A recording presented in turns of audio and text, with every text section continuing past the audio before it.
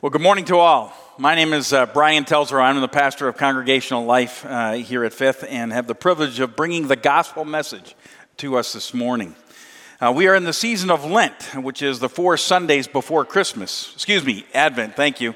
It's not Lent. I didn't write it that way, but that's coming. We look forward to that at that time. But right now we're in Advent, the second week, as Sam said. It's a season where we do look back to Christ's coming, as well as look forward to his return. In that sense, it's a time to celebrate as well as to wait. And we celebrate that the Lord came to the earth on that first Christmas long ago, and we await that fulfillment of his coming once again. So, every year, the church calendar permits us to have 4 weeks of Advent to celebrate his coming and waiting for that arrival. And more specifically, waiting for his arrival.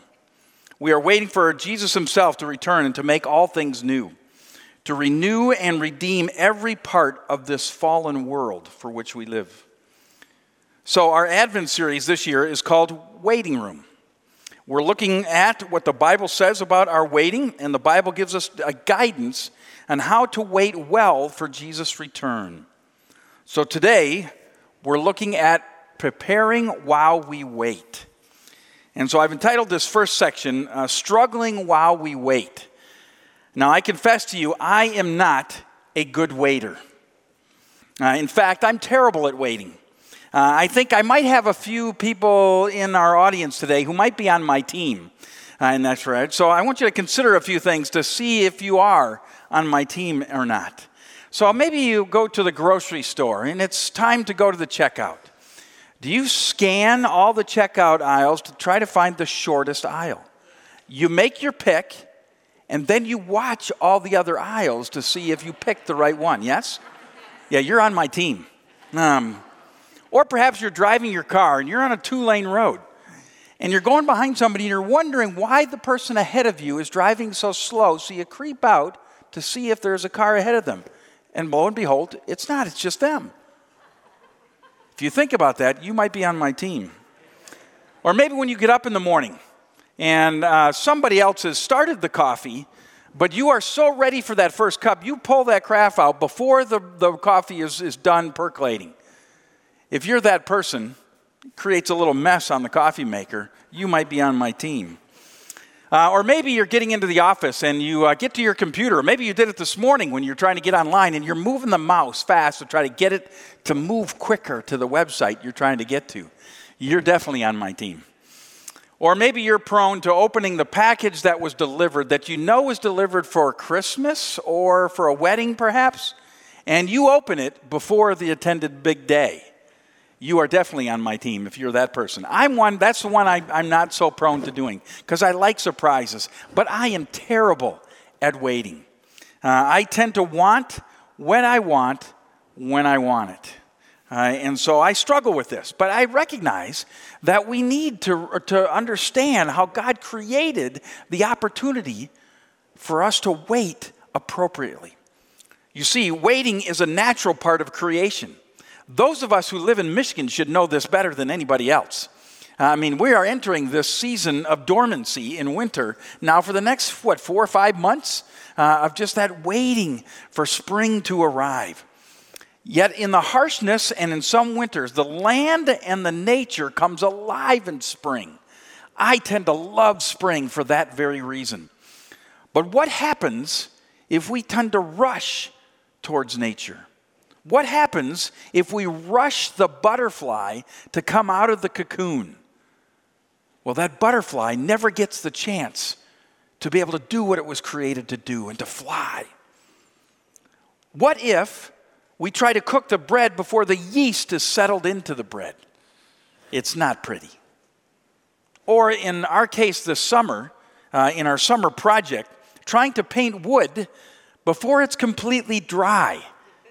It will cost us more time and more paint. Not waiting on nature is never a good idea. So that begs the question, how can we better prepare while we wait? Though I may not have been very good at waiting, I think I've learned a few things about how better to prepare. And as I alluded to the story of our summer project, we realized we've been in our house now for 11 years, a little over that. And we realized that we have never touched the exterior of our house. And so it needed a fresh paint job. So that's our house, and we had some decisions to make. Do we paint it the same color? Do we choose a different color to what it looks like? But the wood needed to be attended to. And so we had to think about preparing what kind of color and how to prep the wood appropriately. Well, then we thought, it's the landscaping is there. We haven't been really, maybe this is a good time to get rid of that landscaping and put in a front patio. So we did that. We had the landscaping torn apart. We put a little front patio. And then we had the idea of putting a pergola, or pergola, however you like to say it, on top of that. Well, the cement and the painting went really quick. We got that done probably early part of May. But the pergola took a lot of time to realize what it really took to do so. I spent hours of mind time trying to decide how, when, where, how we were going to put this thing all together. I lost some sleep. I'd get up in the middle of the night at times and write down some figures and thoughts. And finally the time came. We got the wood delivered and started putting things together. And I had a few friends that helped put this thing together. But there was an enormous amount of preparation that took place to be able to put the final product together. So this is what our house looks like now. We feel the same way. We love what it took. But again, it took a lot of preparation as well as waiting in the process to see that come together. Now, Bobby Knight, probably a name some of our older folks might know. Some of the younger folks might not know him. He's a Hall of Fame basketball coach for the University of Indiana. He has this quote. He said, "The will to succeed is important, but what is more important is the will to prepare." The preparation is absolutely necessary to success. So in this season of Advent, a season of waiting, what can we learn about the importance of preparing while we wait? A good example is found, in terms of how to prepare while we're waiting, is found in John the Baptist. And Megan is going to come up and read the passage for us today. And as she does so, a few things you need to know about the Gospel of Mark is where we're reading from. Mark is written from Peter's perspective. And so it's his story and his experience of what he encountered with Jesus. That's going to be important for us in just a little bit. Mark is also the shortest of the Gospels. So if you've not read the Gospels, Mark is a great one to start with because you get a lion's share of the events of Jesus' life in his Gospel. And lastly, you'll notice there's a fair amount of immediacy in Peter's telling of the story and as Mark writes. There's some urgency in this. So he jumps into the story telling a little bit about John the Baptist. And so Megan's going to share that passage with us this morning. This is the word of the Lord from Mark chapter 1. The beginning of the good news about Jesus, the Messiah, the Son of God, as it is written in Isaiah the prophet, "I will send my messenger ahead of you, who will prepare your way." A voice of one calling in the wilderness, "Prepare the way for the Lord. Make straight paths for him." And so, John the Baptist appeared in the wilderness, preaching a baptism of repentance for the forgiveness of sins. The whole Judean countryside and all the people of Jerusalem went out to him, confessing their sins. They were baptized by him in the Jordan River. John wore clothing made of camel's hair, with a leather belt around his waist, and he ate locusts and wild honey. And this was his message: "After me comes the one more powerful than I, the straps of whose sandals I am not worthy to stoop down and untie. I baptize you with water, but he will baptize you with the Holy Spirit." This is the word of the Lord. Thanks be to God. Thanks, Megan. Mark begins his gospel with the good news about Jesus the Messiah, the Christ, the Son of God, with John the Baptist part of the story. John was born a relative of Jesus. The angel that visited Mary said to her in Luke chapter 1, verse 36, "Even Elizabeth, your relative, is going to have a child in her old age." Elizabeth is John's mother, and Zechariah is his father. He was a priest. And an angel appeared to Zechariah while he was in the temple. And in Luke 1, 11 through 17 records this, and it says this. Then an angel of the Lord appeared to him, standing at the right side of the altar of incense. When Zechariah saw him, he was startled and gripped with fear.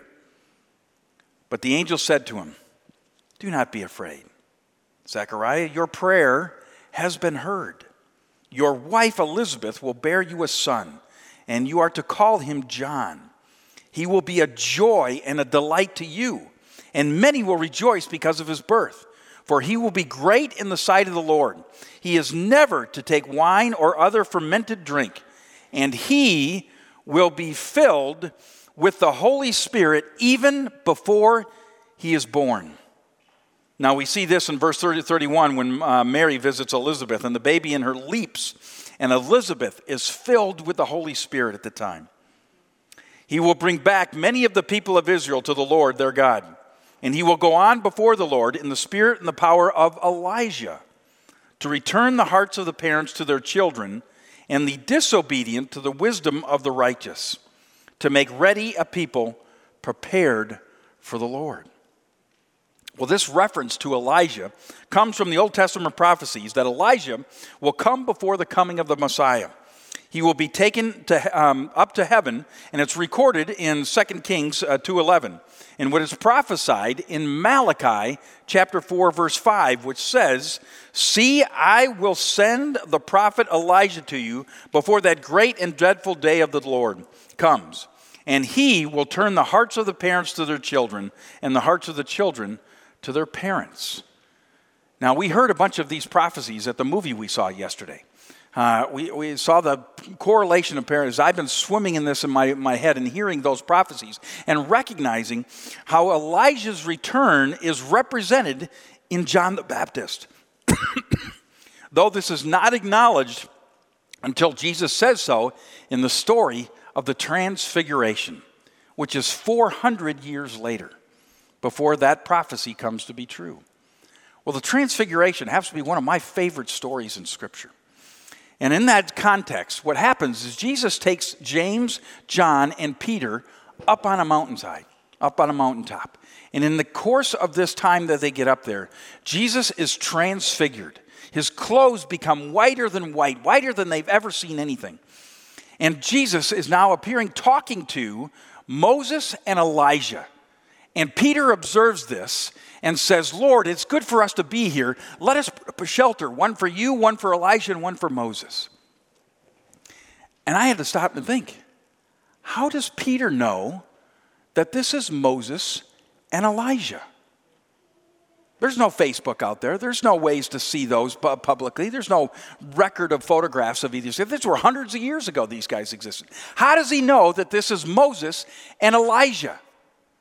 And I have to surmise, I don't know this to be true or not, but I surmise that Jesus and Moses and Elijah greeted each other by name. Can you imagine being in that setting? Being Peter, James, and John, and seeing this conversation. No wonder Peter was scared and not knowing what to do. They have this experience, and all of a sudden, they're engulfed in a cloud. And from the cloud, Peter, James, and John hear, "This is my son, whom I love." Now, this is the second time we get a description of a voice coming from a cloud like this. It was at Jesus' baptism. But instead of saying, "With him I am well pleased," the voice says, "Listen to him." God is directly saying to Peter, James, and John, "This is my son, whom I love. Listen to him." Well, as the story goes, they leave the mountainside. And Jesus tells them, "Don't tell anybody this until after I've gone." I still don't know why he does that. But he does that on several occasions. He tells them, "Don't do it yet." And as they come down the mountain, they start to ask some questions about that conversation. And this is what we get from Mark 9, 11 through 13. And they asked him, "Why do the teachers of the law say that Elijah must come first?"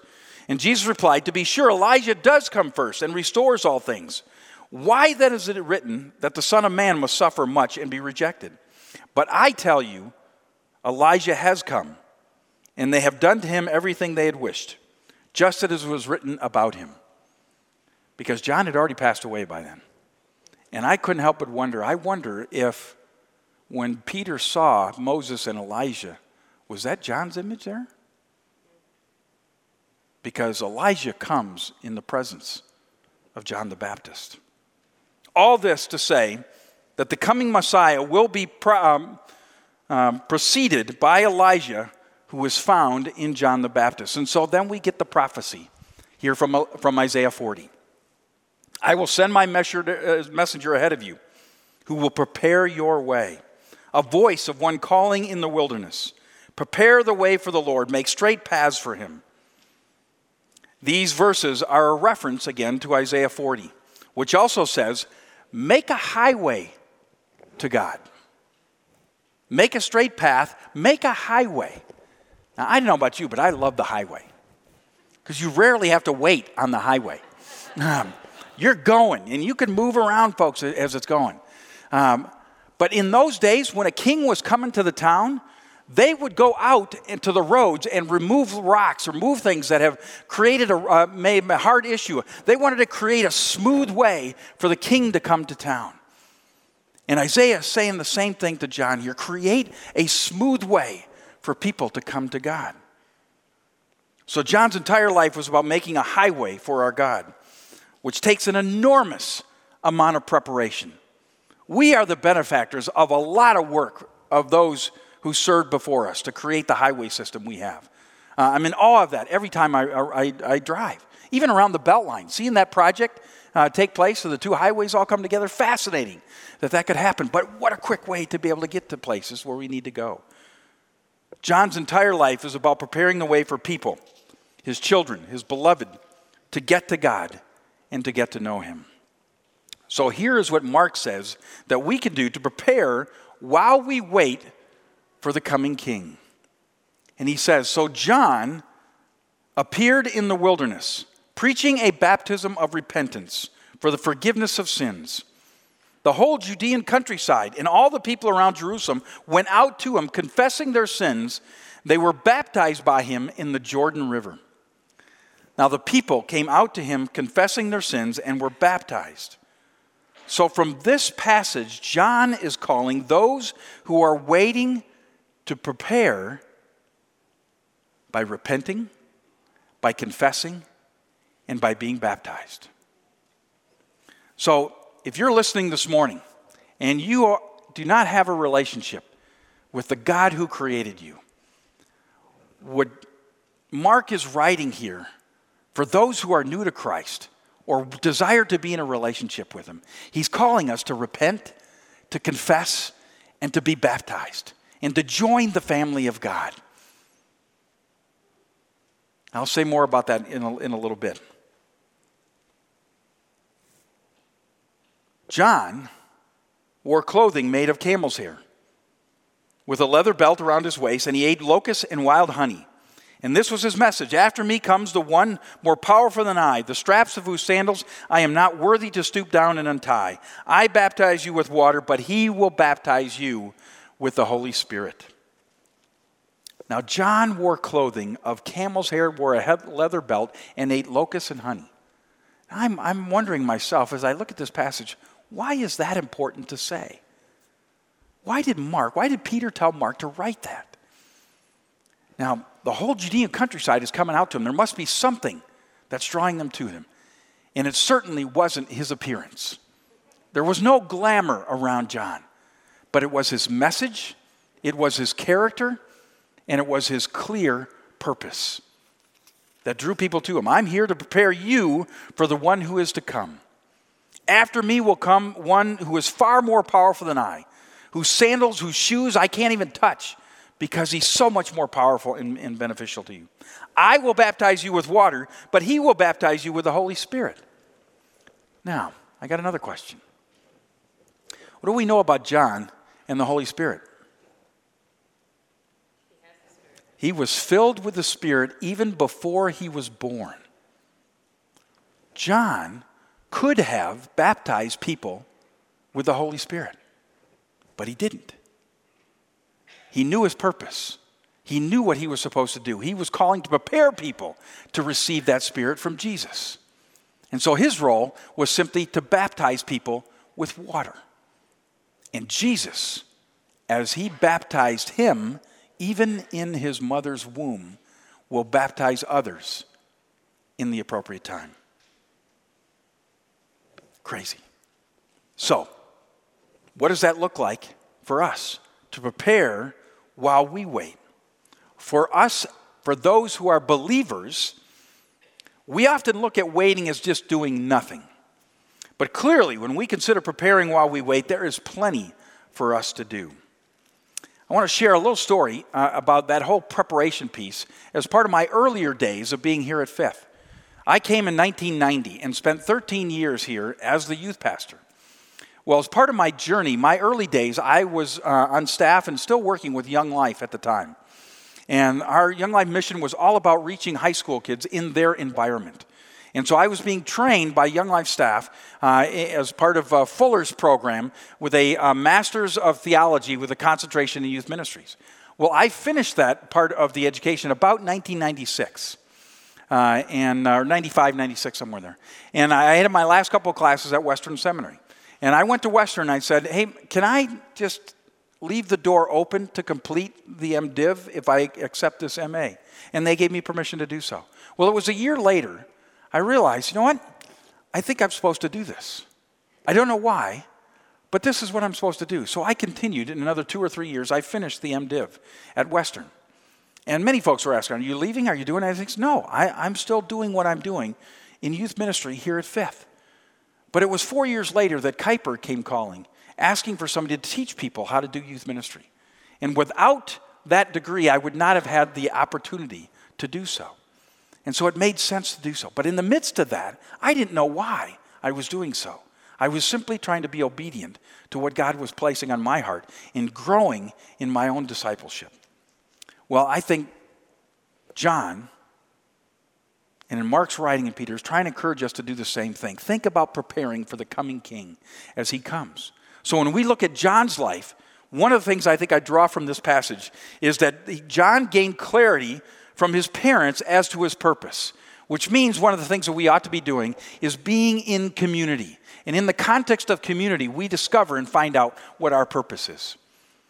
Now, stated in Luke 1, Zechariah was told that John would bring back many of the people of Israel to the Lord their God, to turn their hearts of their parents to their children, and the disobedient to the wisdom of the righteous, and to make ready a people prepared for the Lord. So where are you getting clarity for your purpose? What is your community that's helping to guide and direct you to do so? Parents, we get a privilege of doing that with our kids, to plant those seeds perhaps, helping and encouraging to where that might happen. Or maybe it's as adults we're trying to figure out, where's my community that helps me to live out and exercise that? We were created to be in community. First, with the God who created us, and second, with each other. Preparing in community gives us clarity for our purpose. Secondly, I think we need to consider the wilderness and listening to what God has to say. A voice of one calling in the wilderness was Isaiah's passage that speaks to what John was doing. There are a lot of distractions around us, yes? Yes. Depending on how you look at it, we don't have much in the way of wilderness around Grand Rapids. Nevertheless, I think the snow provides an opportunity for a little bit of that wilderness experience. And I want to encourage us to think about ways that we can slow down and to listen to what God has to say for us. Turn off the TV. Light some candles. Take a walk outside when the snow is gently falling. I got to do that this week. And man, was it peaceful. There was a clarity to it, even though there was a little bit of traffic around. But to be able to have some peace, to be able to hear God's voice. Spend some time in that silence. Read God's word and listen to what he has to say, as he said to Peter, James, and John. I really like the rhythm of life that winter provides, even though I much more prefer the warmth. But it does provide us some opportunities to slow down, to wait. But we need to keep on preparing while we're waiting. And the third thing I think we're being asked to do in the midst of preparing while we wait is to simplify. John wore the basic necessities. Consider how we might prepare for the Lord's coming by simplifying some of the things in our life. Maybe it's time to get rid of some of those things that are the distractions, so you don't get caught up in having to maintain. Clean some closets out. I know I'm saying that. I got some closets to clean out at home. Donate to Goodwill, Salvation Army, Mel Trotter, In the Image. Practice less is more. Purge and cleanse. There's something very good about giving things away to others that might be able to make those things useful. Now, if you are not a believer, the way that you are to prepare is to repent, to confess, and to be baptized. And if you're listening this morning and you're in that case, I highly encourage you to email us. If you're here this morning, I would love to have a conversation with you about how you begin that relationship with Christ. It comes from repentance, which is simply turning around, turning from the direction you're going and turn towards Him. Confess your sins before Him and receive the seal of being a part of His family in baptism. Now, if you're a believer, we see these three things from what John has said in this passage. And it starts with being in community. You need to engage in being with one another. And I know we've got some challenge with COVID in doing so, but there's ways to make that happen. Look for ways to meet the God of the universe. Just as John knew what his purpose was in baptizing people with water and giving folks the opportunity to come to the feet of Christ and to be baptized with the Holy Spirit, so we too each have a role to play, a purpose for His coming kingdom in introducing people when He comes. Secondly, spend some time in the wilderness, whatever that is for you. Listen to God, perhaps an extended time of reading His Word. Turn the sound off at home and just pray. What did God say to you in the midst of that? If you got the opportunity to journal, then journal some of those thoughts or share them with those in your community. Slow down. Remove something that creates too much busyness in your life. And if you haven't read Mark Comer's book, Ruthless Elimination of Hurry, I highly recommend it. Easier said than done in the context of our world. And then lastly, simplify. Clean out something. Give something away. Create a habit of doing this. Live simply so others can simply live. Preparation is not always easy. Waiting can be even more difficult.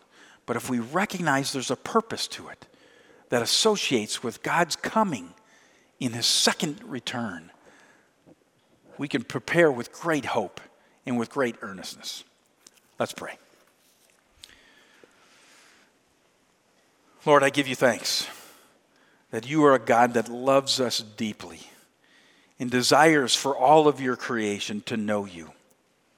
And so, Lord, I pray if there's someone listening this morning that doesn't know you, that hasn't begun this relationship, that they would repent, confess, and would receive the baptism seal to be a part of your family, that you would call us your children.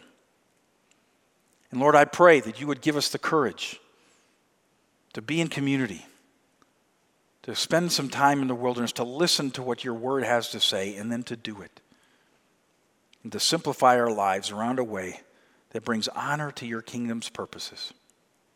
Thanks for your love and grace and the peace and the patience you give us. Help us, Lord, to be faithful to you in all that we do. In Jesus' name we pray. Amen.